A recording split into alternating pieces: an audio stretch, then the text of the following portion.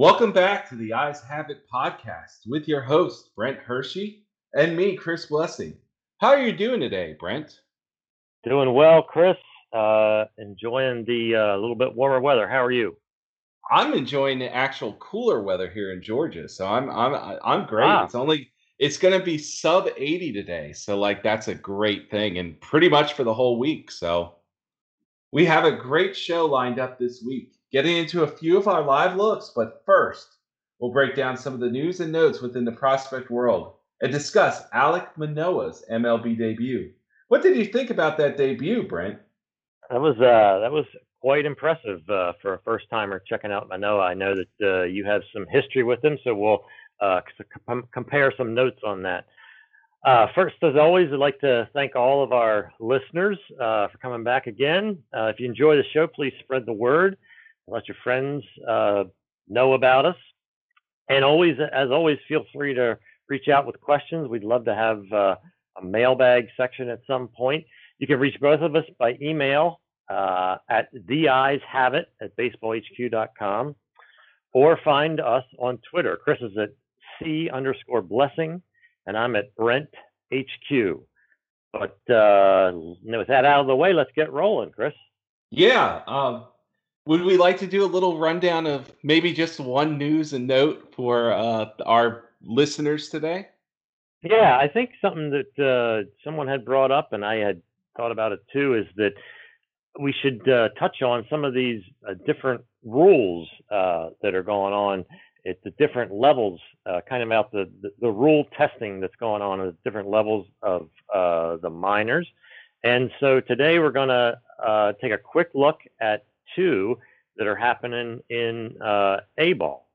Yeah, the first one's actually in Low A Southeast, which would be the old Florida State League for all you people who used to follow the High A. This is now a Low A league, and it's teams like Tampa and Dundon and St. Lucie. Those teams that we were used to seeing in High A are now in this division, and Low A Southeast is using an automated strike zone, which is something that we've only seen in the Arizona Fall League in prior years. And I'll be honest, Brent, I thought that testing an automated strike zone in Low A might have been the worst possible place to do that at, given how terrible pitching is down there. Really, truly, we've got the walk rate was in the sevens to start the season, and it's kind of come down all the way to like 5.5 walks a game, which is comparable to what Low A East, which is teams like Kannapolis and there's Augusta, those type of teams, which is at 4.5. So it's only been worth about a one walk a game. Surprises me, and obviously it surprises you as well. Yeah, I know too that especially starting off that they had the gap between the that Low A league, the Southeast, and some of the other ones, and the history of Low A. There were a lot of walks, so they must have worked some kinks out in the system. But I'm also with you. It seems very curious to me that they would sort of test this automated strike zone system at what is right now kind of the lowest full season level, where pitchers are still young and command of their stuff is still kind of in progress. Yeah, actually, I just thought of this. The reason why it's Low A Southeast and not another Low A or another Double A or whatever is that the equipment's already there because of spring training. So Yeah. I'm assuming that these teams they probably had to install it in Daytona, but beyond that, it's all spring training fields that they're using. So maybe Yeah. that has something to do with it. But I know that the in Double A, a lot of the technology has gotten a lot better there. I think every Double A team is now video. So Yeah. which before only Triple A, and we're starting to see a lot of teams go away from scouting the upper levels because the video is so good and the video is there. So the other stat that we were looking at is in High A West. So we're talking about what used to be the Northwest League, all the way up teams like Hillsborough and Spokane and Vancouver. And High A West has been experimenting with no that you had to step off the rubber to make a pickoff move. And we've seen an actual increase in stolen bases in this league. And mind you, it's a 6-team league compared to High A East, which is a 12-team league. So like High A East, total stolen bases are 290 in the normal league, I guess you would call it. But in Right. High A West, it's 235 total. So then you break this down, and on average in a High A East game, each team stealing a base every game. That's what it comes out to. But in High A West, it's closer to 2 stolen bases per team in a game. So we're seeing 4 stolen bases total. And we're actually seeing some teams still not really run that much. But teams like Hillsborough and Spokane, they're running all the time. Hillsborough has significantly more stolen bases than any other affiliate in all of baseball. So like we're seeing that come across, but like the guys stealing the bases on Hillsborough, they're not some of the biggest names. They're guys that are mostly in what you would call organizational guys. There's a Yeah. catcher that has stolen 6 bases in 8 attempts already. So it looks like Hillsborough is just running at will. Yeah. But we kind of want to make this comparison because we want to look at the other leagues really, because those stolen base numbers aren't inflated.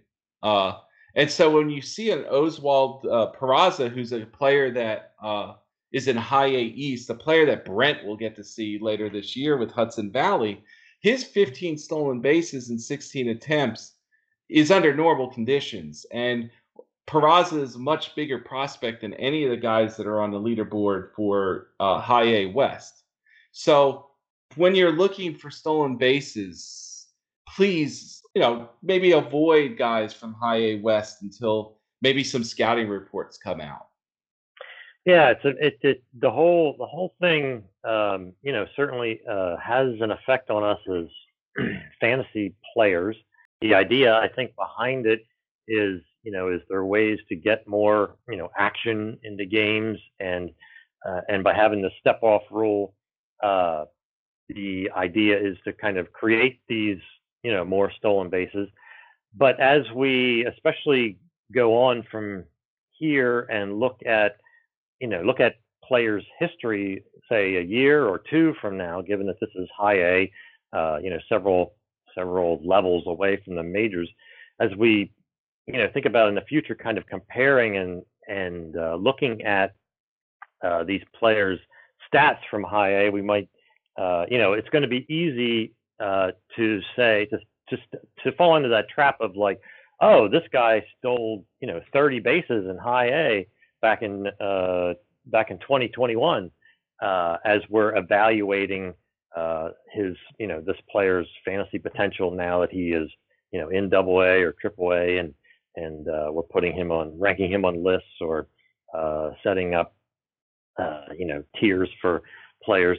But it will be it'll be imperative for us to remember that 2021 is when they had these rules in play that made it easier for guys to steal bases. Now, perhaps if this creates what they want it to, and more action, maybe those rules will be spread to some other leagues, and maybe there will be maybe that rule itself or some fashion of it will be employed kind of at the higher levels, with the possibility of it being implemented at the majors at some point. But I just think it's it's going to be an interesting thing to keep in mind, both this season as we see these stolen base totals, and in the seasons to come as we're evaluating these guys for fantasy purposes. Yeah, I kind of look at it like I've always kind of looked at Asheville and home runs. For people who are Yeah. not familiar with Asheville, Asheville has a high monster that's super close in right field. So like, or is it left field? I forget which one, but power gets inflated there because of that. And I Yeah. always go back to Ian Stewart hitting 30 home runs there. And I know in the major leagues he hit 25, but 30 home runs at that time where he didn't even come close in other hitter-friendly environments. That's a bunch of fly balls that got out that would not have been out anywhere else. Yeah, So like you gotta kind of discount this stuff and kind of see really where they do at other places. Any of these names that are in this league, which a lot of them are not familiar because they're not guys that I've covered. When some of these names don't really ring a bell, it cautions me yeah, greatly because we yeah. usually know who the speed guys are. Yeah.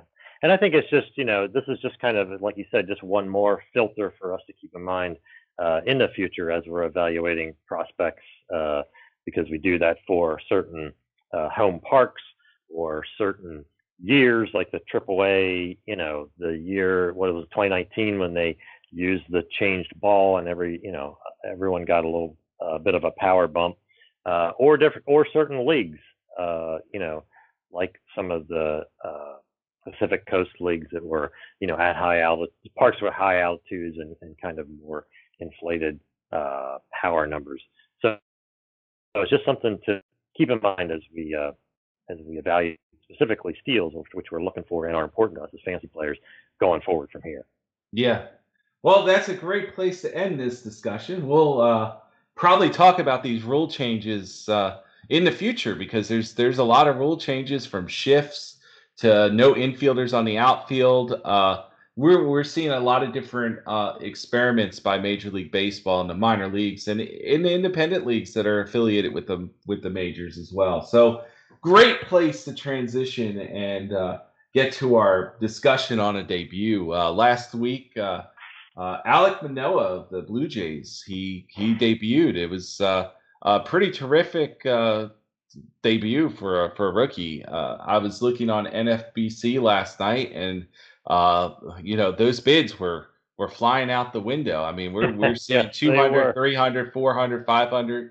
I will say that I don't usually talk about my play, but I will say that I was one of those people that won a Manoah share. So Oh, there you go. yeah, I was in the 200s. I think 270 something was what I bid. I had money and I used it. That's what it's there for.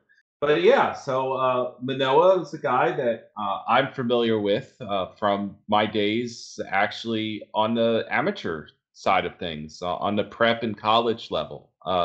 I saw him with West Virginia in 2019 for the organization that I help out, and I actually wrote him up for Baseball HQ in an article with CJ Abrams that came out after the draft because obviously nothing I do for the organization can come out before the draft. So, but Manoah was this really really like overpowering would be the word, almost a bully to Kennesaw State's lineup that day.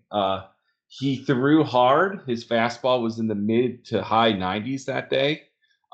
It was mostly two seam fastballs, although he did, sprinkle in a four seam fastball. And he threw a pretty devastating slider, which is kind of what we're going to be talking about from his MLB debut. In my review, I had some concerns about him in my scouting report, and the concerns was that his delivery is very kind of jerky. I mean, it's not a very clean delivery by any means. It's cleaned up, don't get me wrong, but it's not very athletic. You guys didn't see my quotations there. Um, but not an athletic delivery and was not showcasing the changeup. And if you've read my work at Baseball HQ, we talk a lot about how a delivery can help a pitcher, um, you know, essentially find a feel and corral a changeup. And I had serious doubts, and I know that there was some organizational types that had serious doubts about him becoming a starter. However, with like the Blue Jays, you're betting on the overall stuff finding, maybe that third pitch. And from watching the game on, I think it was Thursday or Friday, Thurs I Thursday, Thursday, I yeah, believe. Yeah. because it was supposed to be Wednesday and then it got rained out. So it was the first part of a doubleheader with the Yankees, and seeing the pitch mix that day was it was very surprising. I didn't really expect that. I hadn't really touched on him this season. I had mentioned in an article that I wanted to, but I didn't. So I know Brent watched the start. I watched the start. We'll have Brent kind of break things down, and I'll just interject where I feel like my point of view is important. So this was my first look at Manoah, and obviously the numbers were great, and I think one of the probably the biggest thing that stood out to me is what you said is just the pitch mix. The four seamer that he used up, the two seamer, which moved a lot to the arm side, and he used that up in the zone some too.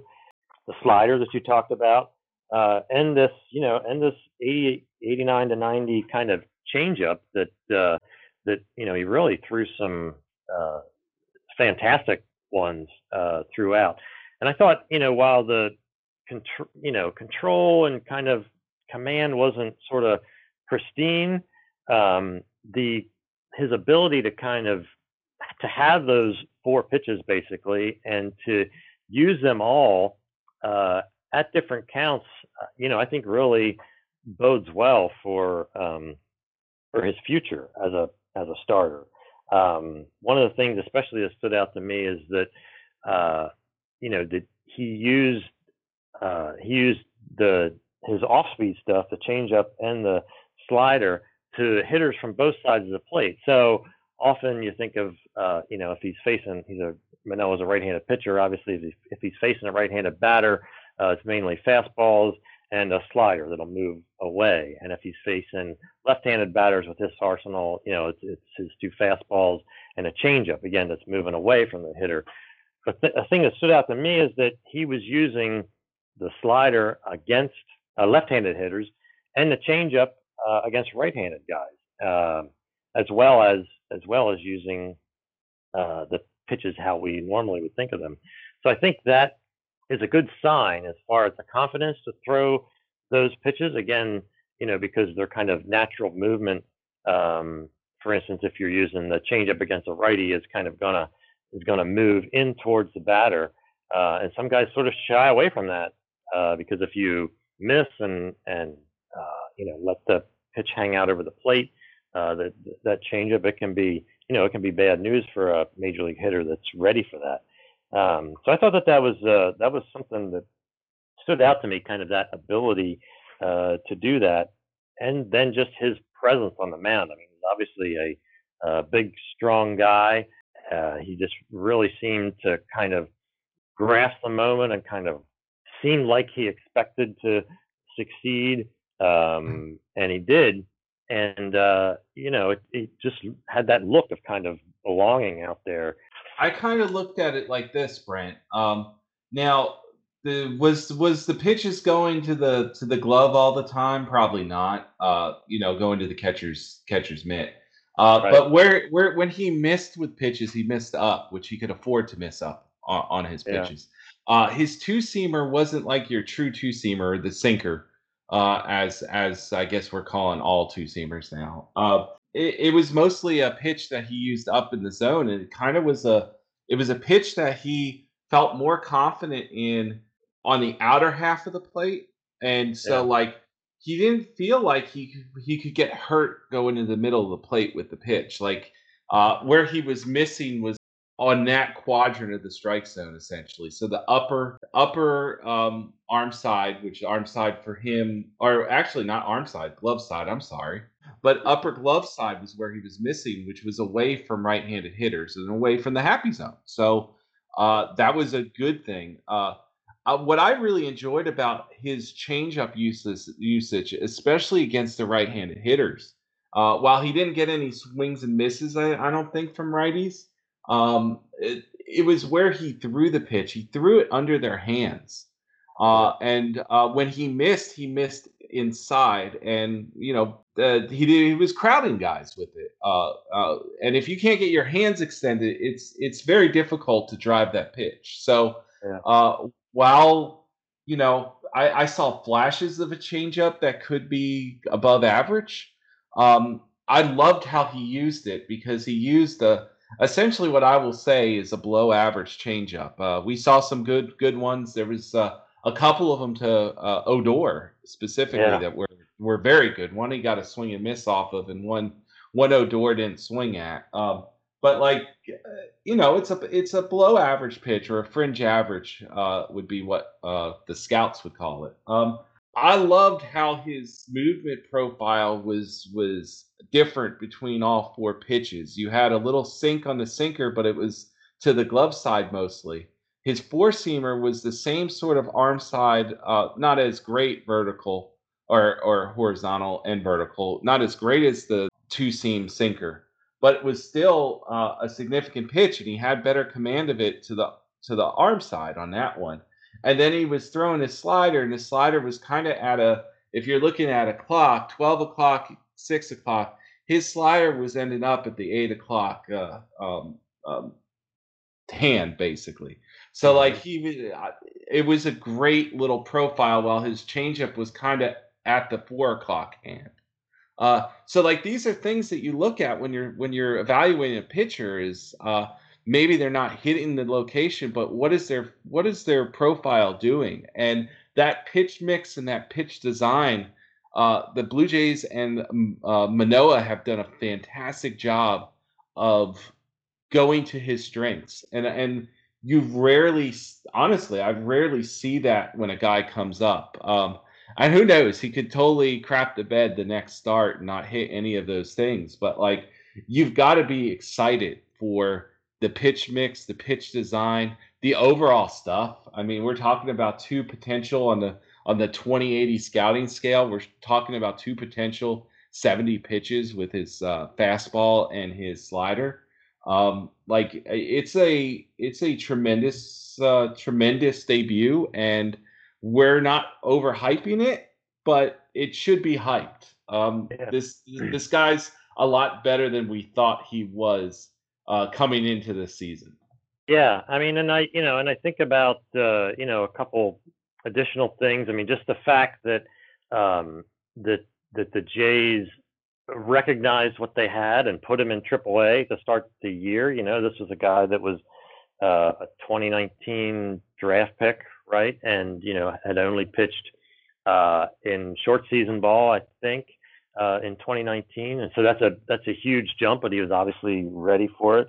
Um, the fact that the fact that this is still his first start, like how I think of it is like all the ingredients that we saw here, is not the finished product yet. I mean, there's a certain amount of polish. I mean, he was ready for the moment, obviously, but this is this is just the start of his kind of career. And as he becomes more comfortable with the hitters, and as the catchers become, that he's working with, become more comfortable with his stuff, and they work on game planning even more. I think it just bodes well for continued improvement. And the other thing that stood out to me too specifically is his first batter, DJ LeMahieu, he walked on four pitches. Everything was 94, 96, but it missed. Um, but after that, he just recovered, or he had one walk the rest of the way, struck out. What did he strike out seven through his 6 innings, and allowed just those two hits and no runs, obviously. So the fact of being able to probably control his emotions. He seems like an emotional guy there after walking his the leadoff batter of his career, kind of in four pitches. Again, sort of says a lot about his ability, and I think for us as fantasy players, kind of reasons to kind of be optimistic or excited about where he goes from here. Yeah, so very exciting debut. It's a guy that we'll probably check in later, maybe never check in on the prospect prospect hold on. Yeah, very interesting debut, and he's definitely a guy that we'll keep tabs on throughout the rest of the season. Uh, Yeah. Very excited to see where it goes, and Really and truly, it might be the most significant starting pitching debut this season, especially since Mackenzie Gore has been struggling in AAA with his control. And I don't know if the Marlins will bring up Max Meyer, who I hope to see soon. So like this is the most significant debut that we'll probably cover on this podcast of pitching prospects. Yeah, So and I also just thought about it too. I mean, we talked a couple of weeks ago in our first episode actually about Logan Gilbert, similarly sort of ranked and hyped sort of starting pitcher, and just and this is no knock on Gilbert. It's just when you look at those, when you compare these two debuts, they're just very different ones as far as what it to me what it seemed like how ready the pitchers were kind of for that moment. yeah, And again, that's not to say that Gilbert won't get better from here or they won't be comparable pitchers. It's just the differences you think about when you put those two stars side by side. Yeah, and it's obvious that they probably shouldn't have been ranked where we had them ranked. Both guys shouldn't have been so close to each other, especially, you know, Manoah didn't have a perfect start by any means, but like the stuff is so much better than Logan Gilbert's is right now, and probably into the future. Well, we got a lot of live looks this week at a bunch of different prospects. Some we'll cover here. Some will be in my eyes have it articles this week. Actually, the most significant guy we saw this week was Brent. Brent, you saw Austin Martin. What did you think about Austin Martin? Yes, I got to see Austin Martin. He was the fifth overall pick of the Blue Jays from last year's draft in 2020. Came out of a high-profile program there at Vanderbilt, college player, of course.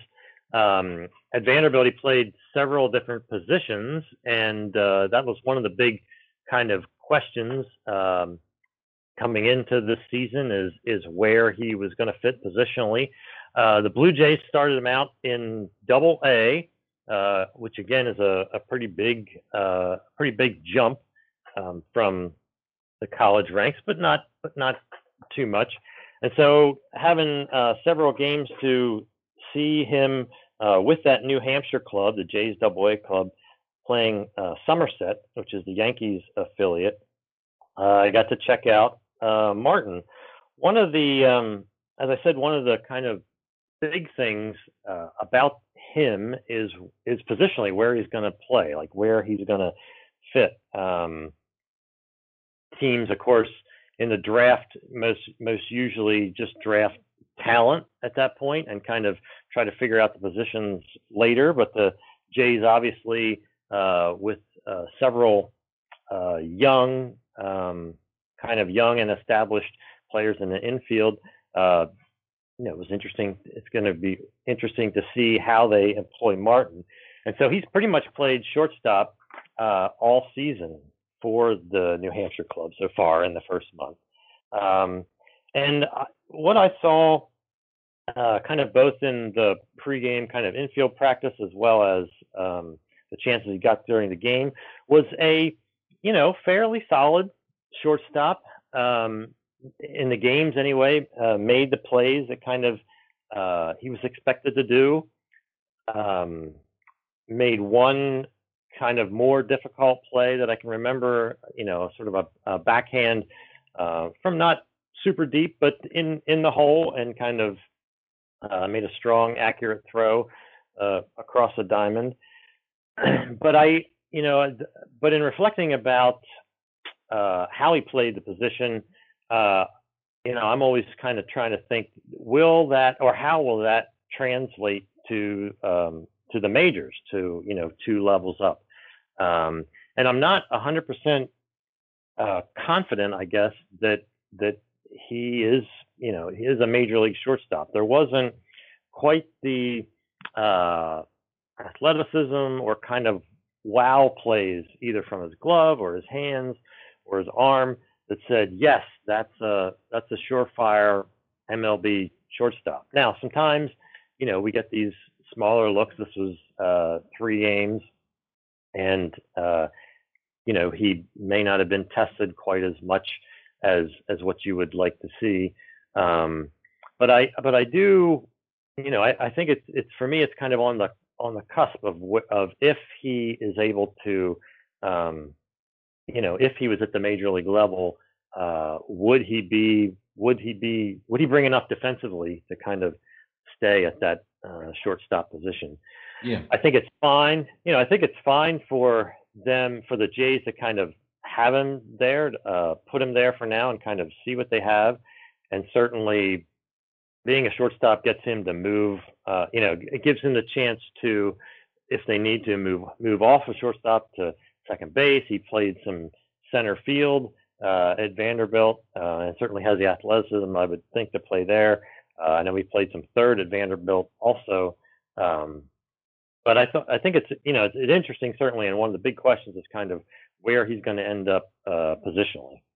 Well, we're scouting for fantasy purposes. We don't really pay attention too much to the defense, but when you're scouting for an organization, or if you're scouting for just scouting in general, you're looking at defense with a closer eye to it. And one of the things that I like to do when I look at a guy is try to judge the level of plays that he does. And it sounded like, on my scale, I have a 1 through 5 scale. It sounded like the ball in the hole might have been a 4. I don't know how far he was into the hole. Yeah, that's I don't know fair. I don't know how his movements were as well. Footwork and that kind of thing. But one of the things that I've cautioned people about with Austin Martin is the dude had never really played shortstop at Vanderbilt, and he was drafted as a shortstop. And usually premium defenders are going to find their way to shortstop. He played a lot of third base and a lot of center field, as Brent said. And one of the questions that a lot of evaluators had is whether he had the proper footwork and the range at shortstop. He's a quick enough guy to be able to handle the position. So Brent's evaluation of the defense there is very relevant in fantasy, because if you're looking at a guy at shortstop, that's one of the premium positions. And if he's able to be successful at a premium position, he's going to essentially need to be able to make all those plays. We've seen other shortstops that had question marks that were shortstops for a while. And I'm thinking of a guy I saw a lot named Jorge Polanco of the Twins, where they move him off the position very quickly within his major league career. It's like 3 years as a regular, and then they went and found Andrelton Simmons. So like, you're looking at those type of guys. We've got Bo Bichette at shortstop for the Blue Jays. We got Cavan Biggio at second base. Maybe third base is kind of his way into that lineup. Yeah. Maybe the versatility is that, maybe he's like kind of like Gurriel was when Gurriel kind of established himself before moving to the outfield, where he might be playing a little defense on the infield, a little in the outfield. And that year that Gurriel had that eligibility was great. Like, he was a phenomenal fantasy guy at that point. So like, that's kind of what we're looking at Martin. If he has several different positional availability in fantasy, it's a win-win for all of his managers. Yeah, and I think that's possible. And like someone like Biggio, even though he's not hitting now, certainly is that too, kind of with the in a lot of leagues, second, third, and outfield eligible. And given the trends of the majors of how some teams more than others, but are using guys in that manner, I think Martin sort of definitely fits into that mold of someone that can play multiple positions. So I mean, my luck would say, in a pinch, could he fill in at shortstop at the major league level? Yeah, probably. But I think you're right. I mean, I didn't necessarily. It didn't seem like I saw the kind of the range and the sort of strong, accurate arm that you would expect to have a no doubt kind of major league shortstop there. I see, I know I don't think he's played there at all, but it looks to me like a skill set that could play well at second, Yeah. or center field, and that's no knock on anyone. It's just that I think that I wonder if those two specifically might be, might be in his future more than third base, because again, I didn't usually think of a third baseman having a really strong arm. And while the throws I saw were accurate and kind of competitive from shortstop, it wasn't a no doubt wow throw across the Yeah. diamond. That arm would kind of be a good fit at third. So we'll see. So yeah. It'll be interesting to see uh, how New Hampshire, how the Blue Jays kind of play it, as far as how long how long they have him at shortstop. And granted, this is again, this is an aggressive sort of assignment for someone. And like you said, if he hasn't played much shortstop, which he has not in collegiate ranks before, it can be just getting acclimated out there too. Yeah, so we'll transition a bit to his hit tool, which was Yeah. lauded during his draft year. What did you see in your 3 game evaluation? Yeah, it was really interesting. There was some. I wasn't wowed with the hit tool either, and I know that that was talked about as kind of one of his great attributes. And again, maybe this is tied to the quality of competition and kind of just the first month of the season. But there were several. There was you could see some pitch recognition stuff. He drew some deep counts, drew a couple of walks, but there were a couple times where there was definitely hittable pitches that he either missed, fouled off, or just took for strikes. That kind of surprised me from someone with his reputation there. There were some times where he chased a little bit, kind of high in the zone, stuff that he, is unlikely to be able to hit hard, and there was some swing and miss there. And I saw the Somerset pitchers kind of repeat and kind of go back up there, kind of that would indicate maybe they were aware of he was having trouble with that pitch. But it wasn't all negative either. I was intrigued by his swing, because one of the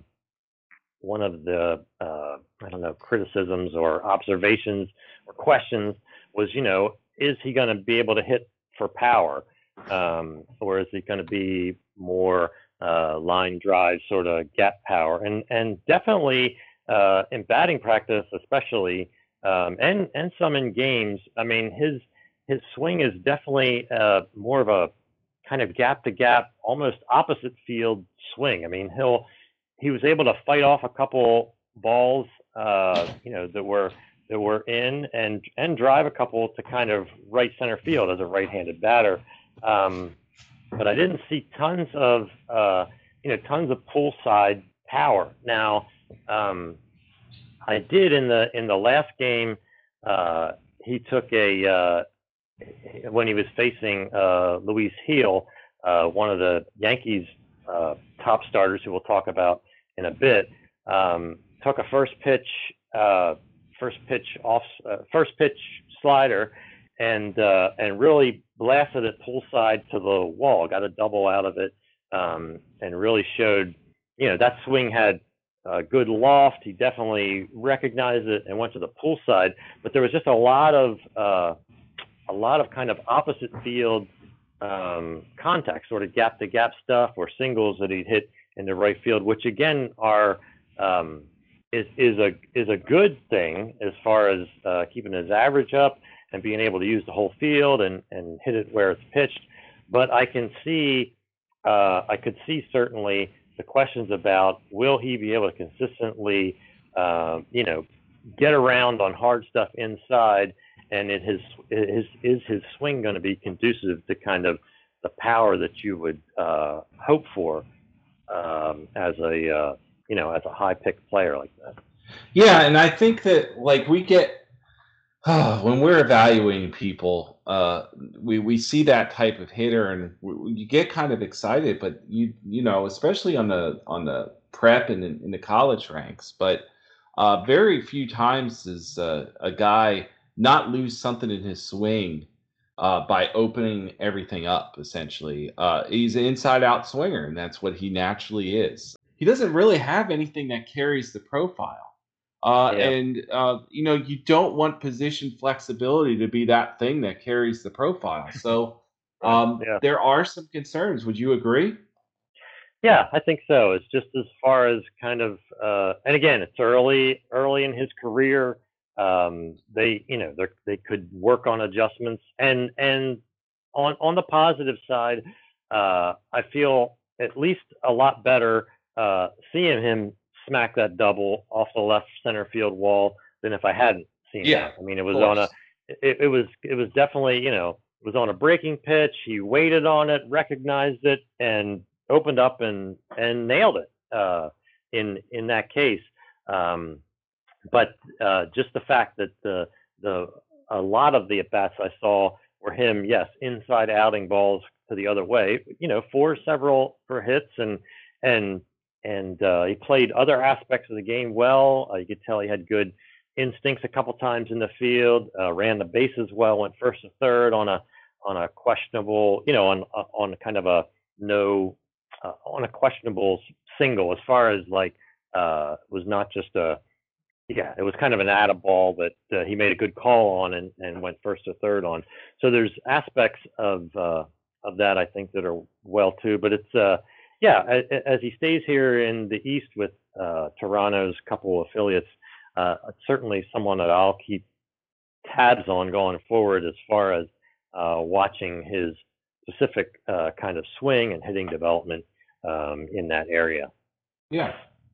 Well, last week I got a double A look at Cubs catcher Miguel Amaya. And Miguel Amaya was a guy that has kind of teetered on and off many top 100 lists the last few years. And usually, when you get a one game look, you're not 100%. You don't see everything that you need to see. And for most of that look, I didn't see everything that I needed to see. And then I was able to see everything I needed to see. Thankfully, uh, and I say thankfully because I don't usually like games where there's a lot of walks and a lot of hits because they go for a long, long time. But there was a lot of walks and a lot of hits by Chattanooga Lookouts pitching. So I got to see Maya for like 5 or 6 plate appearances. And the first plate appearance, he hit a no doubt home run, maybe one of the hardest hit home runs that I'll see all year. It was his first home run of the year. And he was a guy I also got to see in batting practice too. And I got to see, his swing plane and where he wants the ball to be able to hit it out. He's a very powerful dude. He's gained a lot of strength since A ball when he first really kind of popped onto the scene. But his issue is, and it's been his issue throughout the minor leagues, is that he hits the ball on the ground an awful lot. And I haven't seen it improved yet. You get a middle in 1-1 fastball when a guy has walked the last 2 or 3 batters. You park it out of the park because you're looking for that pitch, and that guy's just trying to make a strike. But what I saw was a guy that his swing plane is conducive to ground ball contact. I saw a guy with a huge hole in his swing on the upper part of the strike zone, and I also saw a dude that was had a good ability to recognize where pitches were and where he could hit them and where he couldn't. So like this was a guy that was beatable. We're not talking about a high average. He's gonna need that power to play. He'll walk a bit, but like he needs that swing trajectory is going to be the key for him to be a starting player or for being a backup player. Yeah. Uh, the behind the plate, there's some question marks with his receiving. He had an awful 8th inning with a lefty on the mound that he just dropped 2 pitches, and there was one pitch that was in the dirt that got away from him as well. His throwing arm, he has one of the quicker exchanges. He has an absolute um, gun to second base. Like there's things to like and there's things to dislike, but I don't really believe that he's a top 100 guy. I think that we've wanted to see. We saw the power, we saw that kind of stuff, we saw the arm, and we wanted to elevate it a bit. So with Amaya, I've kind of maybe downgraded my evaluation on him. The actual potential rating will be in my article when I do end up writing him up. I might actually wait to see him again. But really and truly, I kind of have him as in baseball and regular scouting, we put roles on guys. And like a role 5 would be an average player. The roles go up to 8. And for me, he's more than a role 3, which would be a call up, guy up and down. And for me, he's more of, he fits a role 4, which is a platoon bench catcher. Yeah. And so, like, if I were turning him in today and not waiting to write him up to see him again, I would turn him in as a platoon bat, Yeah. Yeah. with maybe a little more upside if he can get that swing. So I'd probably call him a 7 rating on our scale, which is 7 ratings an average player in Yeah. fantasy. Yeah. So, I mean, basically, yeah. I mean, as we're all kind of looking and in tune for, if we want to add a catching prospect to our kind of fantasy farm teams, there's some of us that are, always thinking about that because they are so valuable at the major league level if they develop. It sounds like Amaya is not quite there yet as far as one to kind of invest in. Like you said, he'll have some time to see if he can develop that swing. But a ground ball hitting catcher with some defensive questions. Yeah. It's probably not a fantasy star in the making. Let's say. Yeah. I mean, it's, I was thinking when I was there, I was enamored with Kevin Plawicki in the lower Yeah. minors. I thought that he was loved how he made contact, his at bats and stuff. But like, Yeah. you learn throughout, and you learn that like his swing didn't have much loft to it, and Yeah. he's a much better defender than Amaya ever probably will ever be. But like, Plawicki is a guy who makes a lot of contact at third base, and I know that being a Mets fan and following the Indians pretty closely and those kind of things, you get used to seeing the 5-4-3 double play out of your catcher. You Yeah. start not wanting to see him on the field anymore. So like Yeah. that's my concern with the Maya, but I mean there'll be with Contreras getting a little older and getting closer to free agency. Maybe there's a role for him in Chicago. Maybe it's somewhere else. Yeah. So during that same series that Brent got to see Austin Martin, he also got to see the Double-A Yankees farmhand Luis Gil. Luis Gil's a pitcher that I was familiar with from the 2019 season, where he pretty much dominated a fairly decent Rome Braves team with a fastball that he basically kept on the upper parts of the strike zone, commanded it well, threw hard. There were some breaking pitches, a slider and a changeup that you kind of had to squint a bit to see if this was a starting pitching profile. But like along with his teammate Alexander Vizcaino, they were the most promising prospects on that low A team at that time. Now it's a high A team. But yeah, you got to see Gil, and I know that you came away impressed, correct? Yeah, I did. I hung around for a second game of a doubleheader. I got a doubleheader in because of the weather here. And Gil, Gil again, was pitching for the Double-A Yankees, and he was impressive. Like you said, he had a fastball that he often worked up in the zone. It was coming in at 95, 96, topping out at 97. He also moved it around some, although, like I said, he liked it up the top, but he, moved it in and out. And a couple times, especially when he was able to work it inside effectively to right-handers, it was pretty devastating. Got a bunch of swings and misses with it. The slider was 84, 86. and really ran away from right-handed hitters. Was giving them trouble. It seems like it was came out of the same slot as a fastball, and with that kind of with that sort of 10-mile-an-hour differential, the tunneling effect certainly gave the hitters some trouble. And then he also had a changeup that was 83, 84 that was surprising too. It had a really good arm action on it. Was quite deceptive. He worked it kind of into his repertoire against both right-handers and left-handers, which again was impressive, as somewhat in the way that we were talking about, like Manoah did earlier. But really, really dominated this Double-A lineup during this game. He retired the first 10 in a row, and when some runners did get on base, it did seem to disrupt his rhythm a bit. Took a little longer.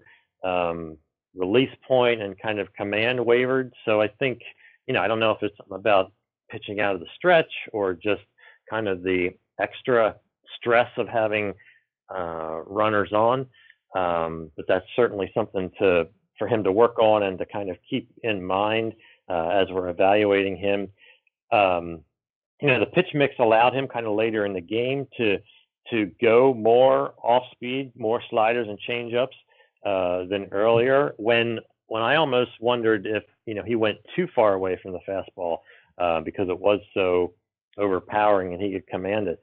But again, certainly this is still his first month in Double-A too, and I think it's just something to keep in mind as far as as he moves up the ladder and works with better catchers and sequencing and preparation, if maybe that won't get better. But I definitely saw a starter, I think, with strikeout ability, maybe as a number 3. I mean, his mechanics were really clean and really repeatable, which I think helped play up a couple of the pitches, again, being able to repeat that slot. And he seems to, kind of have the physique to start. He's a very athletic guy, high-waisted, like I said, a simple kind of 3/4 release, and the velocity comes out easy. It didn't seem to be a lot of effort. So yeah, he went 6 innings, just allowed 2 hits, an earned run, just walked 1, and had 8 Ks. So it was certainly worth sticking around for. And I think someone that I'm, more interested in now, given he did that at the Double-A level and has had several good starts at that level, than I would have been before this season. I understand, like Yankee fans, and of course fantasy managers all kind of rave about Luis Medina, who's another guy that I've seen in the Yankees organization. But it's more, you're raving about that guy because of his overall stuff, but not really the best pitcher at this point. And I always look at a guy like Gil ends up being a dude that kind of falls under a little bit of the radar because he has that very high profile teammate at various points. They're not teammates right now. One of them's in High A, and of course, Gil is in Double-A. But I think he kind of is hidden in plain sight for a long time because of his teammates. And Contreras was on that High A team as well. So we talked about Roansy Contreras last week. So like, this is a guy that's probably available in a lot of different formats right now. Would you recommend him being a pitcher, since he is in Double-A, of having on your roster? I think it's someone certainly to consider, depending on the number of reserve spots you have. In more in keeper leagues than in 1-year leagues. Given that he's just starting out in Double-A here, even though it's been an impressive start, I think, and given that the Yankees are sort of uh, are figuring to be kind of in the race later in this year, I think it would be sort of a stretch to think that he would make his major league debut in this season. Yeah. I think they would give him a good bit of Double A experience before moving him up to Triple A. But to the question, yes, I think it's someone that fantasy, especially keeper and dynasty folks, should be considering if he's available in there, given the success that he has had here early on at Double A. Yeah, it sounds like a top 100 midseason arm. I think he will be in consideration for me, certainly in that mix, given his level and his results so far. Yeah, and if we got any Twins fans out here, this was the return for Jake Cave.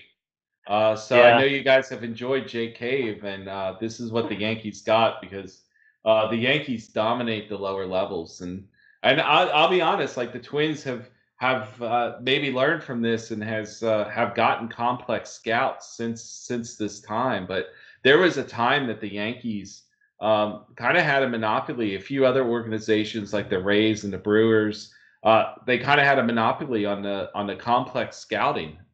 Essentially, the spring training complexes, which are also where the Gulf Coast League and the Arizona League operate out of. So, like they basically took a player that they liked. Maybe it was analytics, maybe it was from scouting, and here we are, top 100 guy that got traded for Jake Cave. Yeah, it's I certainly got a tweet from a Twins fan that was lamenting that Jake Cave deal, which was interesting. So I know you got to see a Red Sox starter, Brayan Bello, last week, who has gotten off to a good start. What can you tell us about the pitcher Bello, which I think was on the Greenville club? Yes, Greenville, the Greenville Drive. Yes, Bello was a fairly skinny right-hander. He's put on some weight since we last saw him in 2019. I didn't get an opportunity to see him at Greenville the last time, but I had watched some video of him prior to this start, and he's put on some poundage. He was sitting 97, 99 in the first inning. Oh wow! It was a pretty big velocity jump, since a lot of people had him in the low 90s prior to this season. He kind of settled into the 95 to 98 range for most of the game. Most of his fastballs were actually 97. I charted this whole game, and 97 dwarfs any of the other ratings. So we'll say that his average fastball was about 97 miles per hour. There's some questions with that fastball. The fastball doesn't really have a movement profile to it. Bryce Ball, who's a Atlanta Braves prospect, a first base prospect out of Dallas Baptist University, nearly missed a home run in the second inning on a very straight 99 mile per hour fastball. Actually, my velocity actually picked up his velocity off the bat at 107 miles per hour. So sometimes a radar gun does that. So yeah, but I confirmed with another scout it was a 97 mile per hour fastball, which totally overpowered the Rome Braves lineup. But sure. As it moves up, we're a little concerned about that profile, and it's kind of a pitch that probably works better in relief, and it probably even plays up in relief. We're talking maybe this is a 98, 99 average pitch in relief. But the kid still has some time, of course. The pitch that was phenomenal was actually the slider. Kid used it at will. It had good tilt. He was able to variate the spin profile, mostly by gripping the ball harder. So sometimes you would get a pitch that kind of swept a bit, but most of the sliders were very sharp, tight, and devastating to righties and lefties. He used it effectively against Braves prospect Michael Harris, who we talked about last week. He used it effectively against him, and it was virtually. I mean, it was the workhorse of all of his swing and misses. Hmm. In the first 2 innings alone, he had 8 swings and misses off the slider.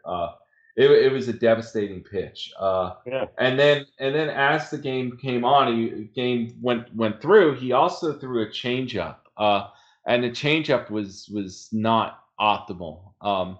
He basically spiked it almost every time he threw it, and then when Hmm. he finally tried to, when he finally made a little adjustment, he basically gave the pitch away, slowed down his delivery. The delivery is not the most athletic. It's a quick reliever like delivery. He's going to be a kid that will get some hype, and he'll the Red Sox can afford to be a bit cautious with him and Hmm. get him developed. Maybe get that third pitch developed. But more than likely, we're looking at a guy that's going to most likely be a relief pitcher, and because of the slider, having the swing and miss ability, he would have gotten swing and miss against any level with that slider. To be honest, Yeah. we are looking at a guy that's a most likely a high end reliever. Yeah. So someone that could kind of be in the late stages of a game, even Yeah, possibly at the major league level because of that, because of those two excellent pitches, like you said. What was his stamina like? Like, how far did he go he went. in Yeah, the game? And yeah. yeah, he went 5 innings, and I mean, he maintained velocity throughout. He did Okay. also. I have a note. I think he tried to throw a curveball. It was so bad that it was at 80 miles per hour, and at first that I didn't know what it was because his slider Yeah. was in the mid to high 80s. Right. Yeah. And his changeup was 90, 91. So Yeah. it was a bad pitch, and I hope I never Right. see it again, kind Yeah. of thing. Yeah. And his I delivery, yeah. he's a 3/4 guy, so his delivery is not really uh, the way he delivers the ball isn't really cohesive to throwing a true curveball. So Yeah. even at best, it's probably a slurve, and it probably will just mix in with his slider. Yeah, So yeah. I'm familiar with seeing those types of pitches, especially in the lower levels, yeah. sort of come out of nowhere, and you're like, what was that? I guess that was the whatever curveball, or Yeah. but yeah, And good luck and with that. another benefit is he's around the strike zone, and that's what's going to hurt his fastball. He's going to have to hit spots, and he wasn't Mhm. necessarily hitting spots against the Rome Braves. So there's some development there. I just don't see any movement coming from that pitch. Yeah, At 90, 92, 93, 94, 2 years ago, it was a straight pitch, and it's still at that point now. yeah. So. Yeah, Yeah, and it's just again a sort of testament to velocity isn't everything. While this pitcher, while Bello is certainly the hardest thrower of the guys we're talking about, have talked about today, of these pitchers, the fact that there's not as much movement there, and you get someone like Manoah, and to sort of Heel to a lesser extent, that has a lot of movement on it. You feel better about kind of projecting where they're gonna end up, and kind of what role and how effective they're gonna be. That are able to combine, maybe a little less velocity, but definitely more movement, more spin. so I think that kind of wraps up our live looks between those four guys. We might actually have to pull some live looks out from this week since we both saw a lot of players for next week because as of right now, I see my schedule. My schedule's pretty weak. How's your schedule? Mine, I am gonna probably get to Aberdeen, High A Orioles this week. But the main focus for me is going to be the Hickory Club, which is High A Texas. They don't have top guys on there, but I'm interested in seeing shortstop Jonathan Ornelas and catcher David Garcia. And there's a couple interesting pitchers there. They have a right-hander, Ronnie Henriquez, and a lefty high pick from a couple years ago, Cole Raggins, who's going through a couple Tommy John surgeries. So I'm interested to see. Again, maybe I'll be surprised, and these guys will impress me. Though the one disappointing thing is I was trying to line up a look at Orioles starter Grayson Rodriguez, but just a couple of days ago, the Orioles took him out of high A and promoted him up to double A, Bowie. So again, that's a team that I probably can get to. Adley Rutschman's on that team. So with those two for sure, I will attempt to get some looks at Bowie at some point. Yeah. So my week is not a strong week. Both teams, both my local affiliates were in town last week.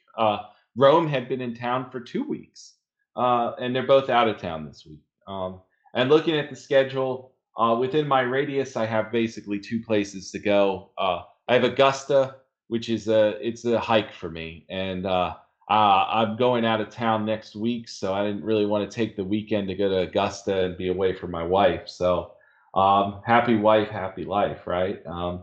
So instead, I am kind of focusing possibly on going to Gwinnett on Wednesday night. Interesting prospects. It's Gwinnett versus Jacksonville, so that is AAA Braves versus AAA Marlins. And specifically, the guy I would want to look at is Jesus Sanchez, who's an outfielder for the Marlins. But then again, I looked at potential pitching matchups, and the pitching matchup that I would get would be Kyle Muller versus not the most optimal Marlin AAA arm. So I'm a little apprehensive of making that trip at this time. I might watch it on video. MILB is evaluator's best friend this year, just like it was in previous years. So I might try to see if I can find something in the video about Jesus Sanchez to see if he's made some adjustments. And if I can't, then I probably head on down there on Wednesday night to see Jesus Sanchez. Excellent. Yeah, I know. Yeah, that's great. He certainly is off to a hot start. A guy that's was a top 100 guy and has sort of taken a while. I know you have written him up a couple times in the past, but let us know how that works out for sure. Definitely will. And with that, I think that's the end of our 3rd episode. We've gotten through 3 of these. Next week, same time, we'll be recording a podcast, and hopefully it's an exciting one as well. We've got some plans that we're not necessarily going to make public yet, but it should be a very interesting time next week. Looking forward to it. Again, you can reach us both via email at theeyeshaveit@baseballhq.com with any questions and or suggestions or feedback, or you can always hit us up on Twitter. Chris is at C_blessing, and I'm at Brent HQ. Congrats, Awesome. man. Thank you. We got through it. Look forward to seeing more baseball and talking about it next week. Have a great week, everyone. See ya.